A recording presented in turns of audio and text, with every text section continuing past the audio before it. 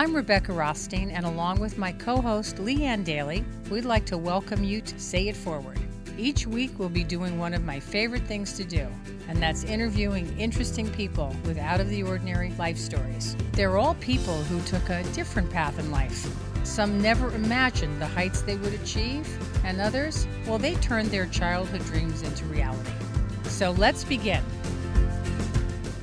Today you're going to meet entertainment reporter Kat Sadler. While still in journalism school at Indiana University, she landed her first job reporting local news in Indianapolis. After college, she moved to LA and was a recognized up-and-coming broadcaster when she landed her dream job working for E! Entertainment Television. For more than a decade, Kat was a fixture on entertainment TV. She became well known for her work on the red carpet, chatting up stars at award shows and film premieres, picking up several Emmys of her own along the way. She even appeared as herself in Judd Apatow's film Knocked Up. She anchored E! News Network's flagship show and covered the Academy Awards, the Golden Globes, the Emmys, and more. But after being in the spotlight for more than a decade, she resigned her post after finding out that she made half the salary of her male co-host. Today, she's a producer, designer, podcaster, and philanthropist, as well as a vocal advocate for equal pay for women. So let's rewind to the beginning and say it forward as we get the inside story from the fierce and feisty Kat Sadler. So let's start at the beginning of your life. So there you were, born in Indiana. Mm-hmm. I was born in a very small town called Martinsville, Indiana, which is actually just down the road from Indiana University. So, IU kind of puts Indiana on the map in a lot of ways. So I was just down the road from there, but still a very, very small town. That's where my mom and my dad were both raised. But I moved to Indianapolis, which was considered the big city, when I was 3-ish. My parents had already divorced by the time I was 2. Wow. So my mom remarried when I was about 5 there in Indianapolis. So I already had one full-blooded sibling, an older sister. But when my mom remarried, they had another son. So I grew up in a house where the majority of my childhood was with my mom, my stepdad, my sister, and then my half-brother. Until I was about 12, 13 in middle school, I moved back to Martinsville. So we relocated back to the small town. My family was in real estate. My mom, her mother, in fact, was one of the first female real estate owners in the state of Indiana to open her own real estate company. Wow. She was a progressive. My grandmother, Frida, she was amazing. So my mom went to join that business. And so then I ended up going through high school in Martinsville, Indiana. My father also remarried and had 3 more kids. So wow. I really had a lot of siblings and we were all very close. It was a kind of a beautiful marriage of I had 5 siblings and we were all, very, very good friends. And then I went to college. Go figure, right down the road at IU. So I was like that Hoosier girl. It was ingrained in me. I had the Hoosier blood for sure until I was 21 or 22 was when I really got the bug to come to California, and I got here for the first time. I always had a mic in my hand growing up. Video cameras were the thing. There was no iPhone. I was always fascinated by people's stories, and I loved the art of the interview, and I would just drive my family crazy asking questions and pretending I was Barbara Walters, and that was my bug. But I was also in theater and musicals and plays, and I loved that as well. So when I got to IU, I was like, do I study drama and theater, or do I go into journalism specifically? Because broadcast journalism, to me, that meant being on television. Yeah. And I did want to be on camera. And I did telecommunications at the time was more the production side, the way it was designed at IU anyway. So eventually, my grandmother, Frida, when you're from Indiana, as you well know, it's theater and drama and Hollywood. That's she was very practical. She basically talked me out of following my dreams of being an actress, to be honest. That's what I loved both. Yeah. But she's like, I want you to work. I want you to have a life. I want you to have a career. And so journalism makes more sense. That sounds like Indiana to me. It's sort of it's good to have a dream, but you need to have a practical skill so you can feed yourself, basically. Exactly. That was right. So Frida's really influential on you, isn't she? I know. She is. God love her. Rest in peace. I saw a picture of you posing in Italy. And you said it evoked your grandmother and pictures you had seen of her. What was that all about? Did your grandparents travel a lot? They did. It's funny because I do say, I'm from a small town, and no one I really grew up with went out and left Indiana or was certainly not in the business. I didn't have any like silver spoon situation where, hey, meet this person, I know everybody, and therefore I had a job. But my grandparents did see the world, and I loved that. They would travel a lot, and they remember back when there were the slides? Yes. Slides were a thing? Oh my gosh, I'm so dating myself. You're talking about the little squares? Yes. Yeah. So my grandfather loved photography, but more than anything, he loved taking pictures of my grandmother. It was so sweet, Aww. so beautiful. They were The Notebook, you guys. Like, truly, they were that movie. Aww. Until her dying day. And by the way, she also had Alzheimer's. I mean, I'm not kidding when I say that was that movie. Mm-hmm. Yes, he took such good care of her. And so he would take pictures of her. And so as a kid growing up, all my cousins and I would go through the slides, and it was like, there's another picture of Grams. Now she's on a bridge in Paris, and now she's in Germany. And then she's on the rocks by the sea. So I was looking through my recent vacation pics from Italy, and I saw my boyfriend was taking pictures of me, and I don't know. I just looking at the photo after the moment, I was like, oh my gosh, I'm Grams, and wow. that just reminded me of her and my mom very similarly. What a lovely memory! I love that. Yeah. Did your grandmother predecease your grandfather? She did. So he spent time without her. Yes. He spent time without her when she got her Alzheimer's diagnosis too. I mean, she suffered from that for a good 10 years. Was this your mother's mother? Or mother's mother. Your mother's mother. Mm-hmm. And then he outlived her another 10 years after she passed. Wow. And he just passed a couple years ago. I love the story of Frida both because it evokes this worldly person, this person who is of the world, but also an entrepreneur and an ambitious woman. Mm-hmm. And so you're 21, 22. You had a dream of maybe being an actor, but then grandma pulled you back into this area of like something more practical. Mm-hmm. But you still got to go to LA. Yeah. And you're 20. Yes, 21, 22. And the second part of that story is that my own mother, my grandmother's daughter, also a pioneer, also an early feminist, also a business owner, and her, with her own ideas about, what she wanted to do and create and say in the world. That very much came from my mom also. But when I was finishing my last year of college, I was also in a band. Back to me being a performer, I was in a local all-girls band in Indiana. What position did you play? I was one of the backup singers. So there were three of us. We were literally, this was the time of the Spice Girls. What were you called? The Supremes? Yeah. We were called the Gypsies. Did you play the Bluebird? You know what? I don't think we ever played the Bluebird because we were more Indianapolis-based at that point. And, the Vogue? Yes. We played the Vogue. We played some really embarrassing dive bars. Mm-hmm. We did a lot of like New Year's Eve gigs. We ended up doing corporate gigs and making quite a lot of money at the time. So it was a good side gig for me when I was finishing college. But my mom, back to both of them really probably knowing me better than I knew myself at that time, my mom says to me one day, you're going to have to make a decision. Is it TV or is it music? And I wasn't good enough in music. I love to perform. I love to sing. Karaoke is my jam to this day. Give me a mic. Forget about it. Yes. But I also knew I'm not the next Mariah Carey. So she's like, you're at that point. You should probably decide and commit and grow something. What is that? And I was interning at the local Fox affiliate at the time, and I was like, okay, I'm gonna go all in. TV is it? Broadcast journalism, being a reporter, being an anchor one day. Let me just fully commit to that. And so that's kind of where California came into play because I had been working at the local TV market for about 6 months as a general assignment reporter, and I was covering hard news. So I had kind of left this artistic, passion, hustle behind for just learning the grind of journalism, which was completely fulfilling and super enlightening.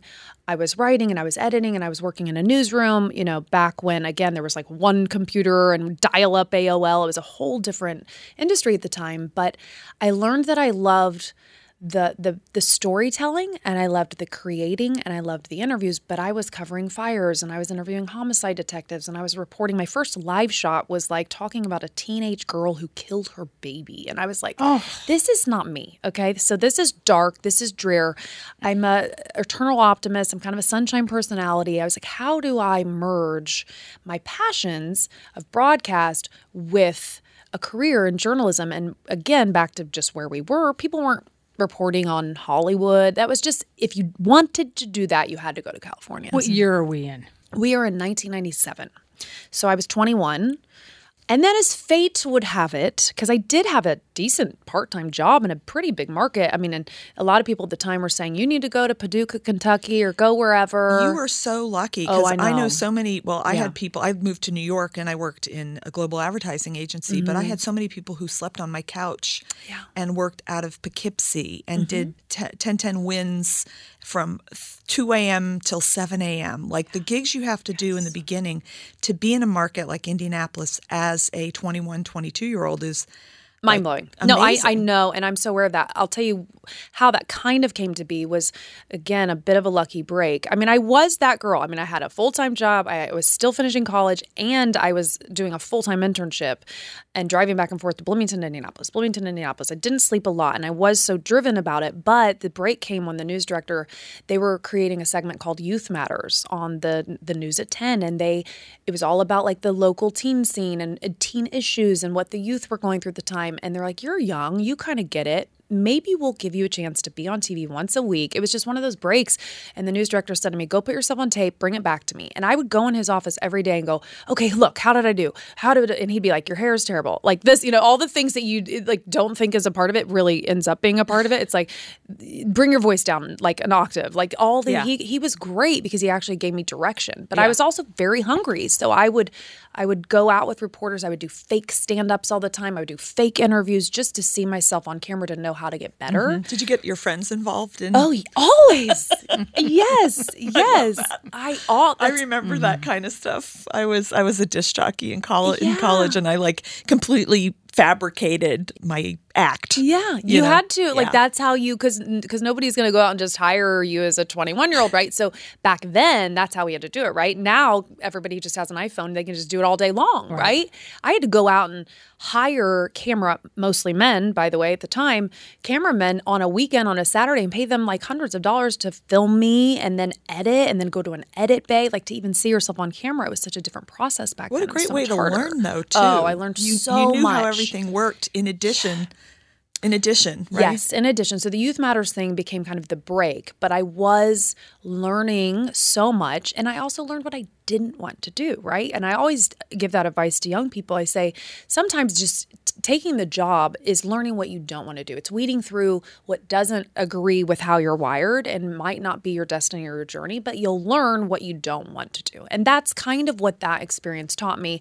I also hosted a local game show in Hoosier Lottery, if you remember that. Yeah. So I did get a lot of experience at a young age, and I was green and I wasn't great, but I was very hungry to learn the art of that business. And so I got a phone call one day from an agent in New York, Ezra. Because of that Youth Matters segment, I'd shown up on TV maybe all of 3 times in Indianapolis. And I got this call from this guy who said, I saw you on TV. I'm an agent in New York City at NS Beanstalk, if you're familiar. Do you remember? And he's like, we represent Dan Rather and Diane Sawyer, and I think you've got something, or whatever, the spiel. I was in the newsroom as a part-time reporter and a part-time assistant to the news director, and I didn't even know what an agent was. So I got really nervous that I wasn't supposed to be on a phone having this kind of call about my career, and I was like, okay, yeah, I'll call you back. I didn't call him back. Weeks went by, and I was at dinner with the main anchor of the news one night, and he was talking about agents and his agency, and he's changing agents. And so I started picking his brain, and I said, have you ever heard of this agency? They called me.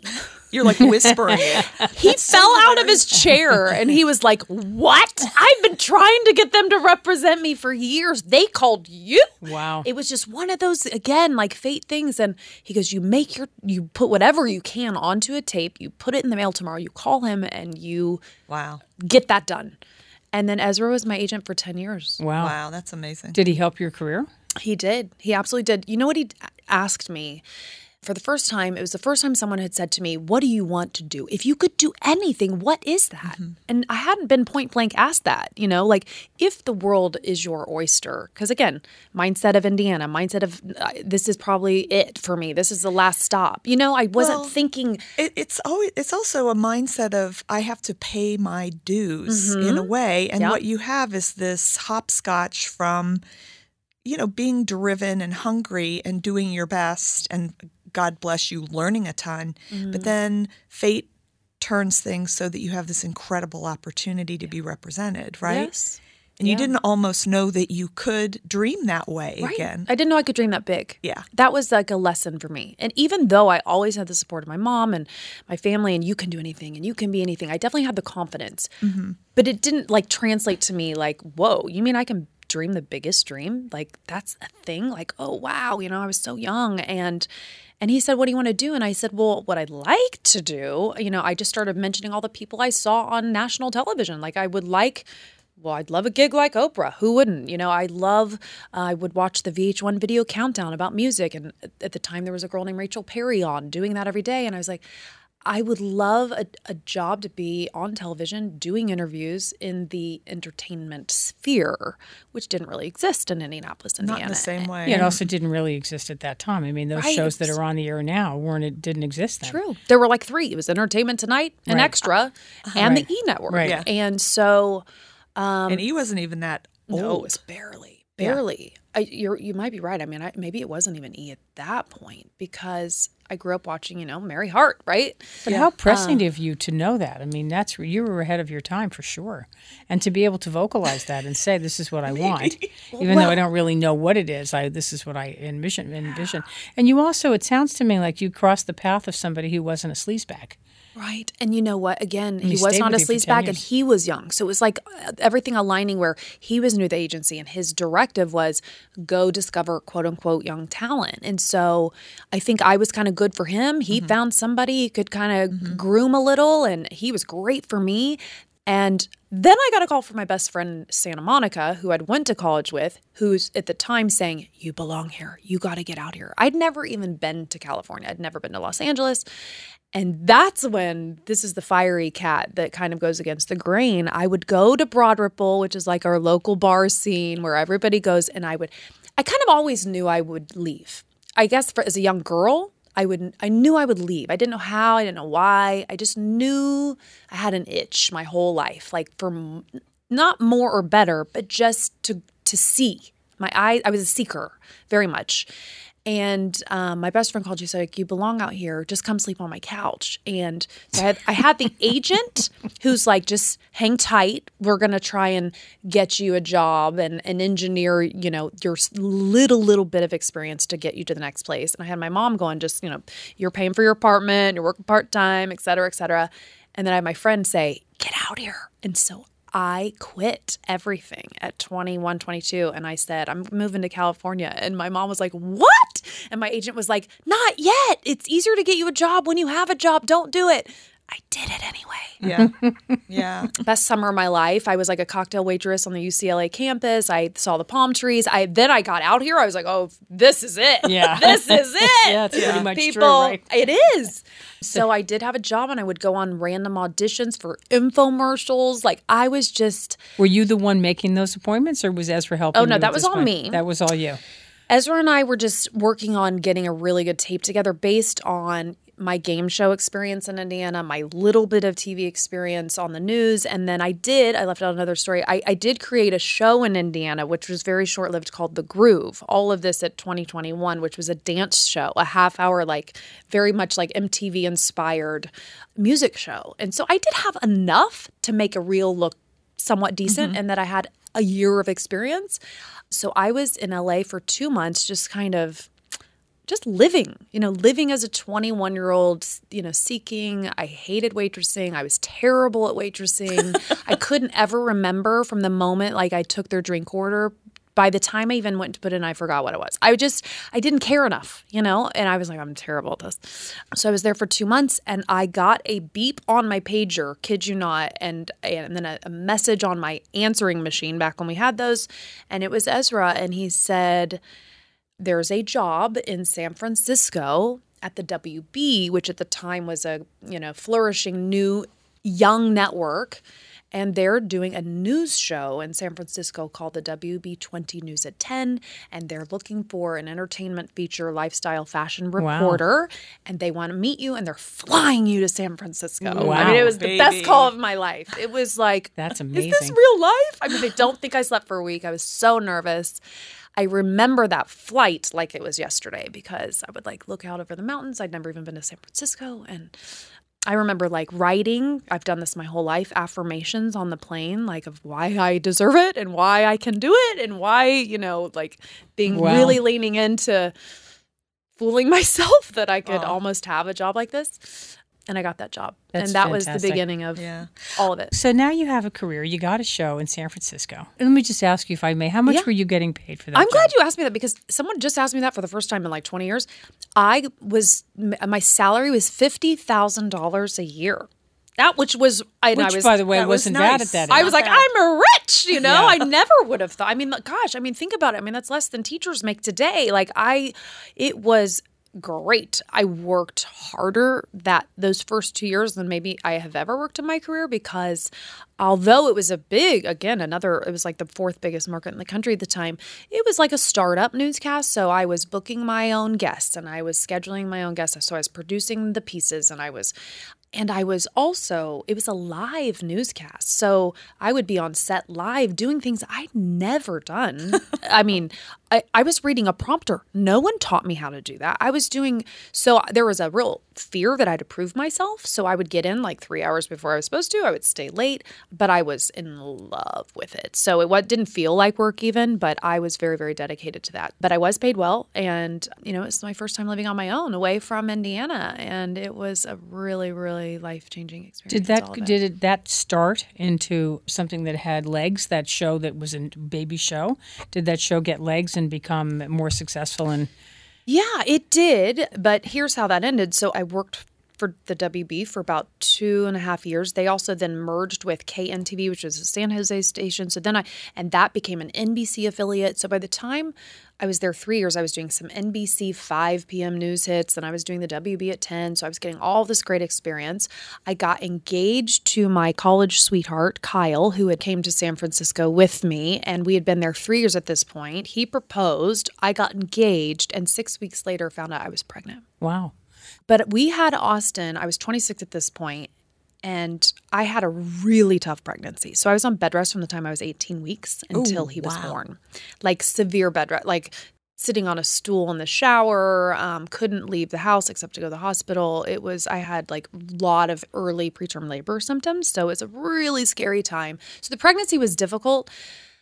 But when I was due to go back to work 3 months later after, I was having so much anxiety. I was having night sweats. I was like, I can't do this. To throw at the time, daycare was so expensive. We couldn't afford a nanny. It was all those it was one of those really moments in my life that for sure shaped me in that I had to decide, am I going to go back to work or am I going to quit work or what are we going to do? And so Kyle and I decided to move back to Indiana for 1 year. And my thing was, after talking again with my mom, she was like, you will never get this year back. If you really are getting this like overwhelming feeling to be with your baby, then you listen to that. Just listen to that kind of inner turmoil. TV will always be there for you. You're young. And if you can, and you want to take this year with Austin, then do that. And Kyle supported that as well. He got a job transfer. We went back to Indiana.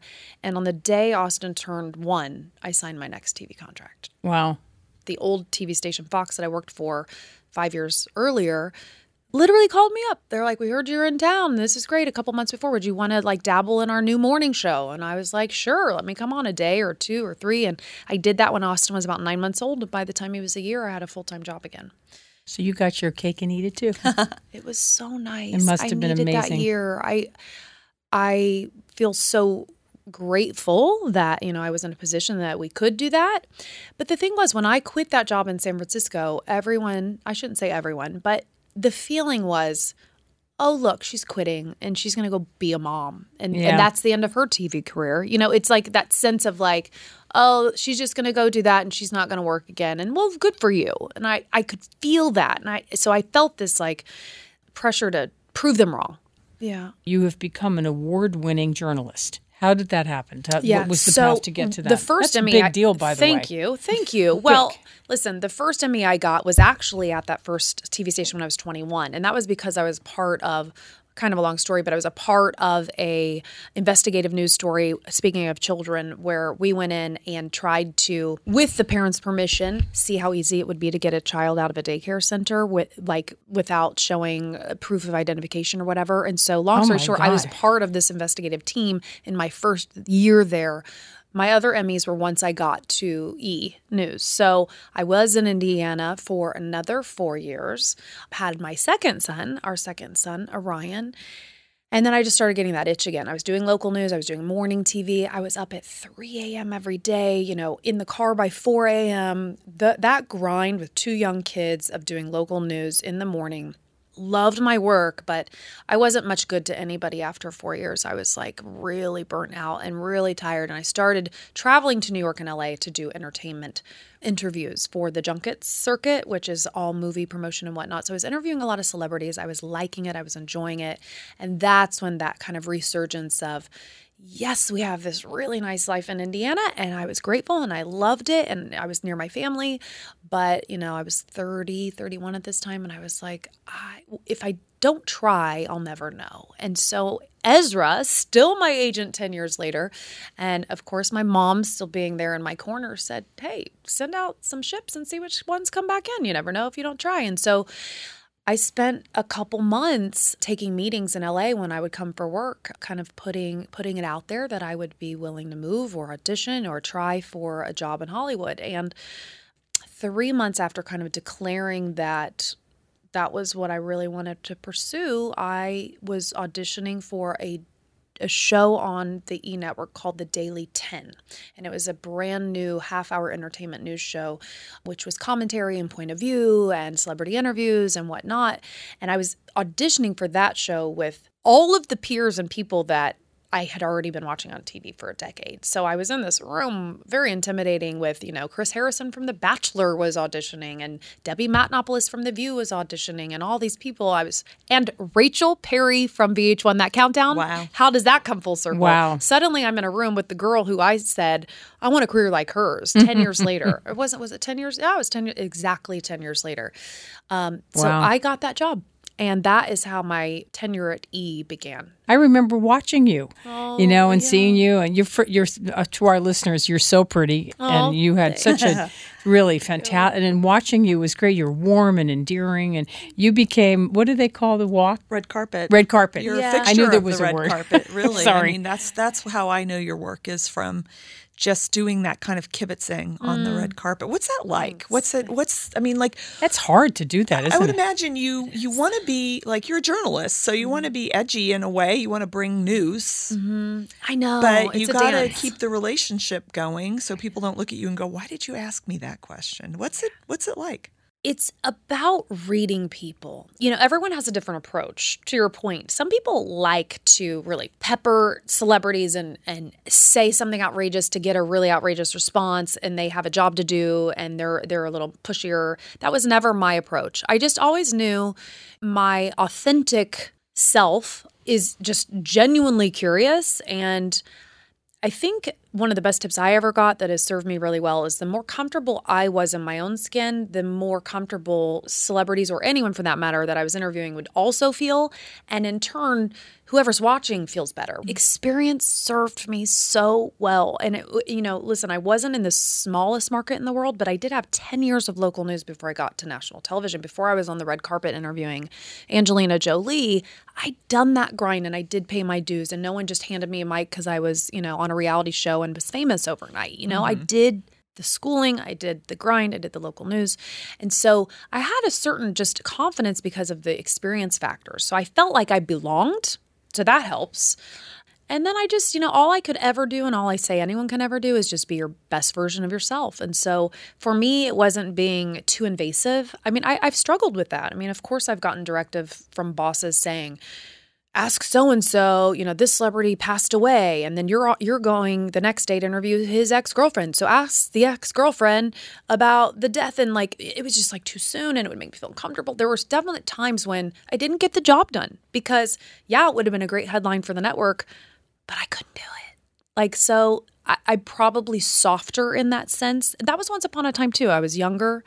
But I did connect with people. I think that if I had a strength that served me well and that allowed me to continue at my job, I think I really connected with my subjects in a real way. I listen well. I wasn't always just about what was on my paper to ask. I feel people. I read people pretty well. I can know where to go down. Some of the best gold that I've ever gotten in an interview is when you just you guys know, you ask and then you just keep going down that path. Right. You can't prepare for that. You can't anticipate that. There are things you don't know that aren't on the internet about somebody you're about to go talk to. I love that. And I love that now in the podcast space because I'm doing my own podcast because there aren't any rules and it's so loose and you can talk for an hour and really go deeper. And that's what was missing for me professionally is that, red carpets are cool and they're glamorous and that's fun. And I saw the world working at E! I covered royal weddings and I covered the Olympics and I've been to movie premieres in Brazil. But this is satisfying to me. Real conversations, meaningful conversations, getting below the surface in women's stories in particular is what makes me get up in the morning now. Yeah. I have a question. What is the most surprising thing you learned in that sort of unfolding and journey? Like on the red carpet, you said, I love to be surprised by something. What can you remember an incident where you were asking, let's say, something that you thought was a rather neutral question, but you got information that kind of surprised you? There wasn't a lot of time that allowed for that as much then. It was never as powerful. Like I could still get maybe sound bites back then or things that were interesting, but it was nothing particularly mind-blowing. I mean, that really is happening, again, not to just bring it back to my podcast, but hearing real women's stories and, on paper, okay, she's an entrepreneur and she's running, a multi-million-dollar business and she's a beauty blogger and she's all these things on paper, but then you get someone in front of you. I mean, like you guys are asking me about my grandmother. I don't think I've ever talked about Frida in my 20 years. Like I appreciate you even just caring. Because then you really learn the nuance of a human being. It's so cool. And that's why we're doing what we're doing. I know, it's great. We love it. And that's why, this girl comes to mind, Cezanne Hendricks, who, she's like, if you go to her Instagram right now, she's like stunningly beautiful and she has deals with Bobbi Brown and all these huge cosmetic companies. And she's, got one of the most popular YouTube channels online right now. But she sat down for my podcast and I start learning about her childhood. Her parents were Muslim. She wasn't allowed to date all through high school. She was raised in a little town in Texas, but falls in love with a white boy Christian and hid it from her parents for like her whole high school experience, went off and fell in love, decides to become a hardcore Christian, leaves her family's religion, didn't speak with her parents for 2 years. They weren't at her wedding. I mean, it was the wildest story, but it all came full circle and now they're all happily ever after. And, but those to hear her struggles and how she hid from her own parents and to how she came out the other side of that, like these stories of resilience and struggle and adversity and how women are just so cool. It's amazing to me. Survive the emotion that to me is the most nauseating of all the emotions is jealousy. I cannot understand. I say to people, I've said this many times in many public speeches about two things that both wrap around the same topic. You don't know me well enough to be jealous of me. You know me to what you see of me. I'm the top female financial advisor in the country. Now, I only say that to you because I get a lot of envy as a result of that. Women are, and I look at them and I go, you don't even know me. You don't know that I didn't finish high school. I got married when I was 19. I worked my fucking ass off to get to where I am today. There's nothing to be envious of. I don't know. I'm pretty envious of all of that. Well, it's pretty in impressive. that, but it's that's the headline what you did news, with that. right? But yes, I hear exactly what and you're I saying. hate that. And the second thing that I really hate, and this sort of dovetails to you and your what I would say controversial, awesome thing about pay disputes. And what was the lead up to the pay dispute, which is so famous and talked about? Which, by the way, you go, girl. Oh, well, thanks. I mean, listen, it was brought to my attention there was a huge disparity in the last year that I was working there. So I'd been there 12 years at this point. A female executive actually told me in a closed-door meeting, hey, you should know you're severely underpaid. And I think at the time, she was telling me this because I was doing 2 shows at the time. I had started a new show called The Daily Pop, where I was the main host of that for 2 hours live every single morning. And I was doing E! News in the afternoon for the nightly show. So I was working more hours than I'd ever worked. I'd been there 12 years. my contract was going to be up at the end of the year. And so she kind of points out, hey, you should know. And at the time I thought, oh, I'm so at the time, again, this was probably almost 3 years ago now, when I found out, I was embarrassed because I thought, I'd never even thought to ask, what's he making? Or, you head down. I was making good money. I was getting those little bumps every year for those, however long I'd been there. But I didn't know just what that disparity was. So she clues me to it. Then I ask my co-host. He is a very good friend of mine, and he disclosed how much he was making. So then it was like, okay, I've got the facts now. The reason I felt so convicted in speaking out about the issue was because he and I started the same year. And it's funny that I've never even really brought up in an interview because I really am trying to be fair about this.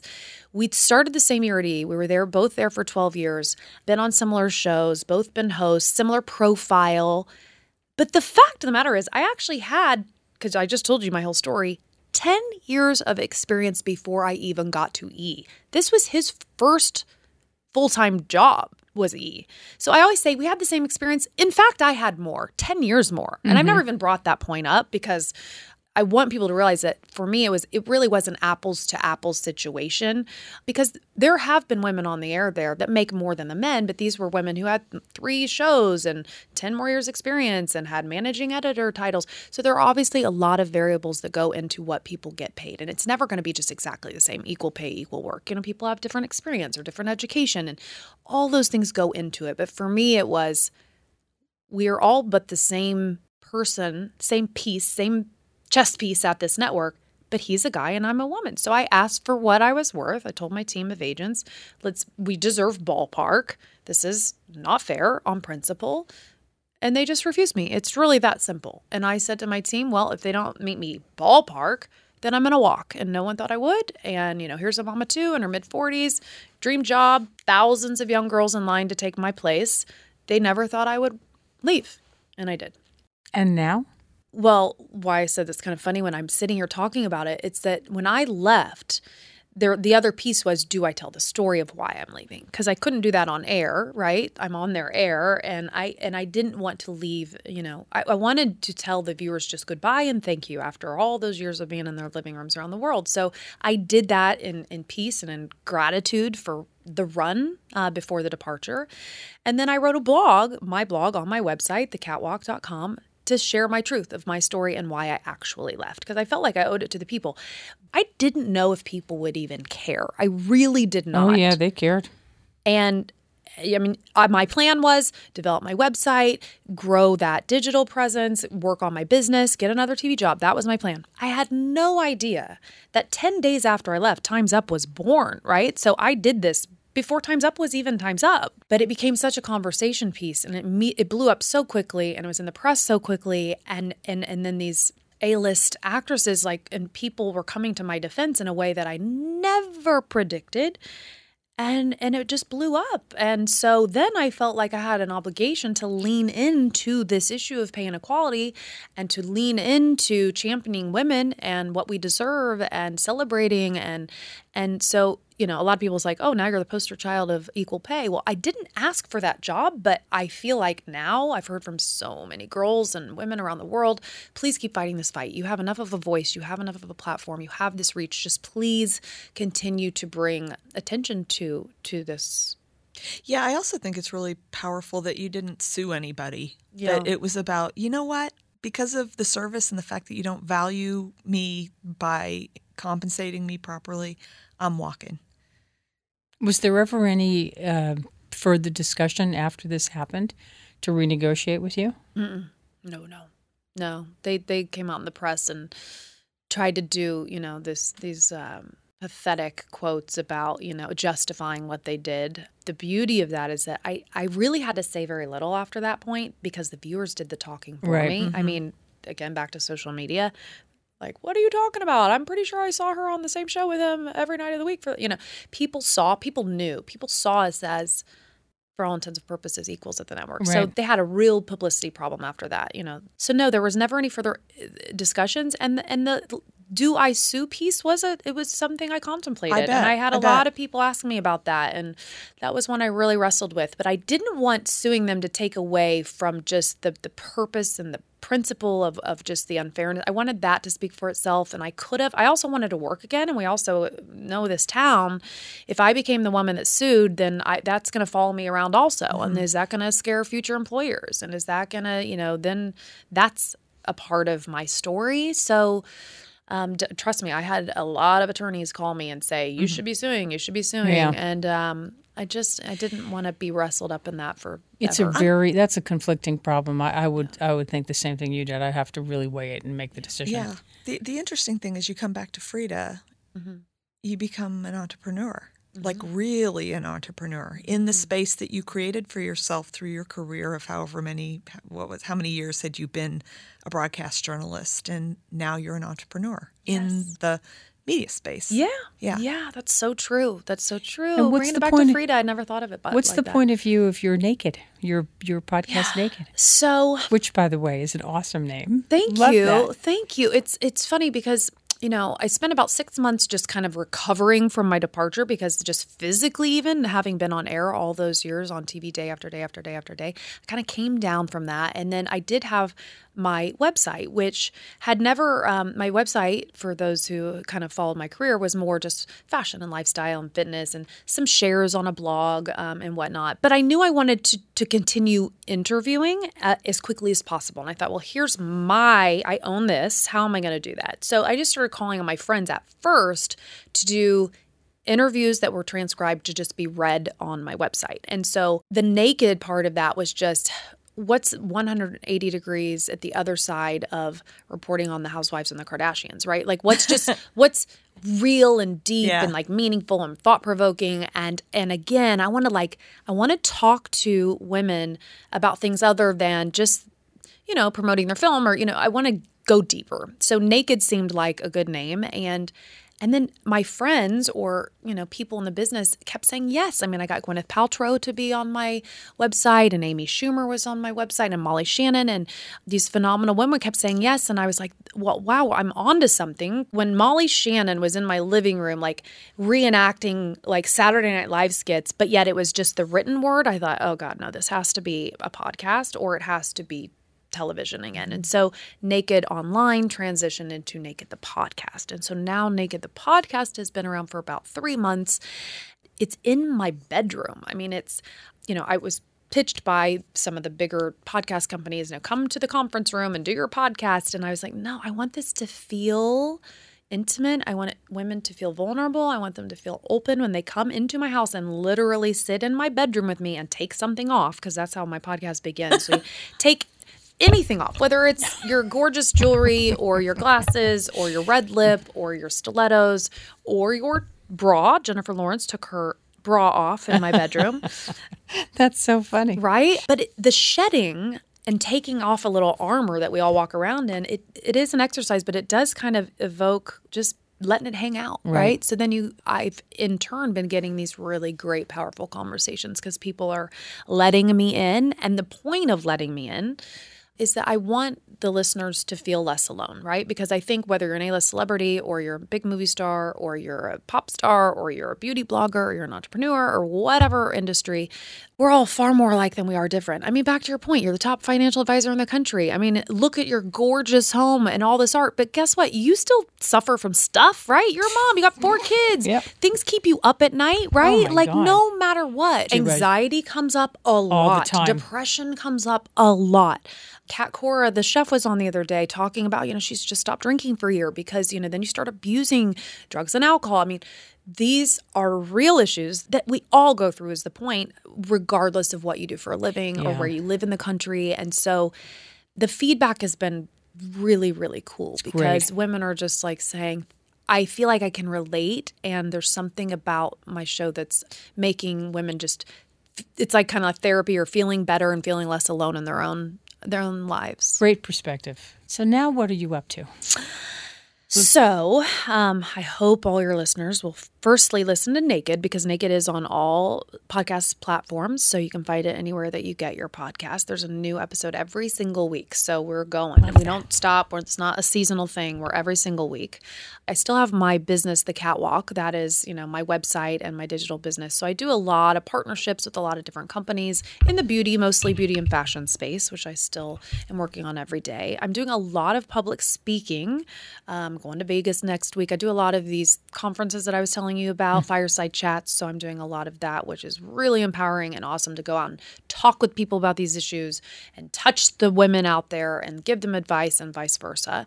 But the TV thing I'm doing that I'm most excited about, I had a first look deal with TNT, and I am developing a TV show, which I can't announce yet, but it's in its final stages, and it's exploring, to not give too much away, kind of the good, the bad, the ugly of the wellness industry. So it's kind of exploring all these things that we're doing or that we see out there, the diet teas or the vampire facials or the CBD use or all these different things that we're seeking to try and look better, feel better, behave better. I'm doing a show somewhat, again, I can't say too much because I don't want to give it away, but once I can get my TV kind of thing alive again and have my podcast space and then have the digital presence, that's that's the dream. That's always been the dream, to kind of be living my life on my own terms, not answering to anybody else, having my own business now where I can do this endorsement if I want to, and schedule a podcast on this day when my kids are at school, or I feel completely liberated and fulfilled. And of course there's more pressure associated with that. I'm not getting paid every 2 weeks like I was once upon a time, but right now I'm just living in this season of fulfillment professionally. It's really, really nice. Love that. It's been such an honor to meet you, really. I'm so proud of you. Thank you. Really. Gosh. So proud. Oh, geez. Well, thank you. I'm just out here hustling like all of us, and I'm practicing gratitude every day. So far, so good, It's great. And we got our health. We got it all. We're lucky That's to be for here. sure. Thank you. Thank you for having me. Thank you for coming. Can't wait to see your show on TNT. Thank you. Sounds very interesting. Thank you. Next time, you're going to meet Andy Schoen, a trailblazing media and entertainment executive with a career that spans radio, music, television, and digital media. At 16, he was the youngest radio announcer in the U.S. By age 18, he was working at Seattle's legendary rock station, KISW, where he was known as the Boy Wonder. As program director of America's #1 music station, KROQ, he developed The Kevin and Bean Show, the most successful morning show in LA radio history. MTV hijacked his radio career, and he spent most of the 90s as head of programming at MTV, later adding VH1 and leading the team that created and launched MTV2. He brought the first celebrity reality show to TV, the Rodman World Tour, starring Dennis Rodman, and launched and founded 2 more cable networks, including Revolt TV, with his friend Sean Diddy Combs. And when the internet was born, he helped bring music to it as founder and CEO of the first commercial music subscription service called PressPlay, a predecessor to both Spotify and iTunes. Now he's co-founded and is building a global streaming media and information company called Speaker, launching in 2019. So join us for an impressive media journey when we rewind to the beginning with Andy Schoen on the next Say It Forward.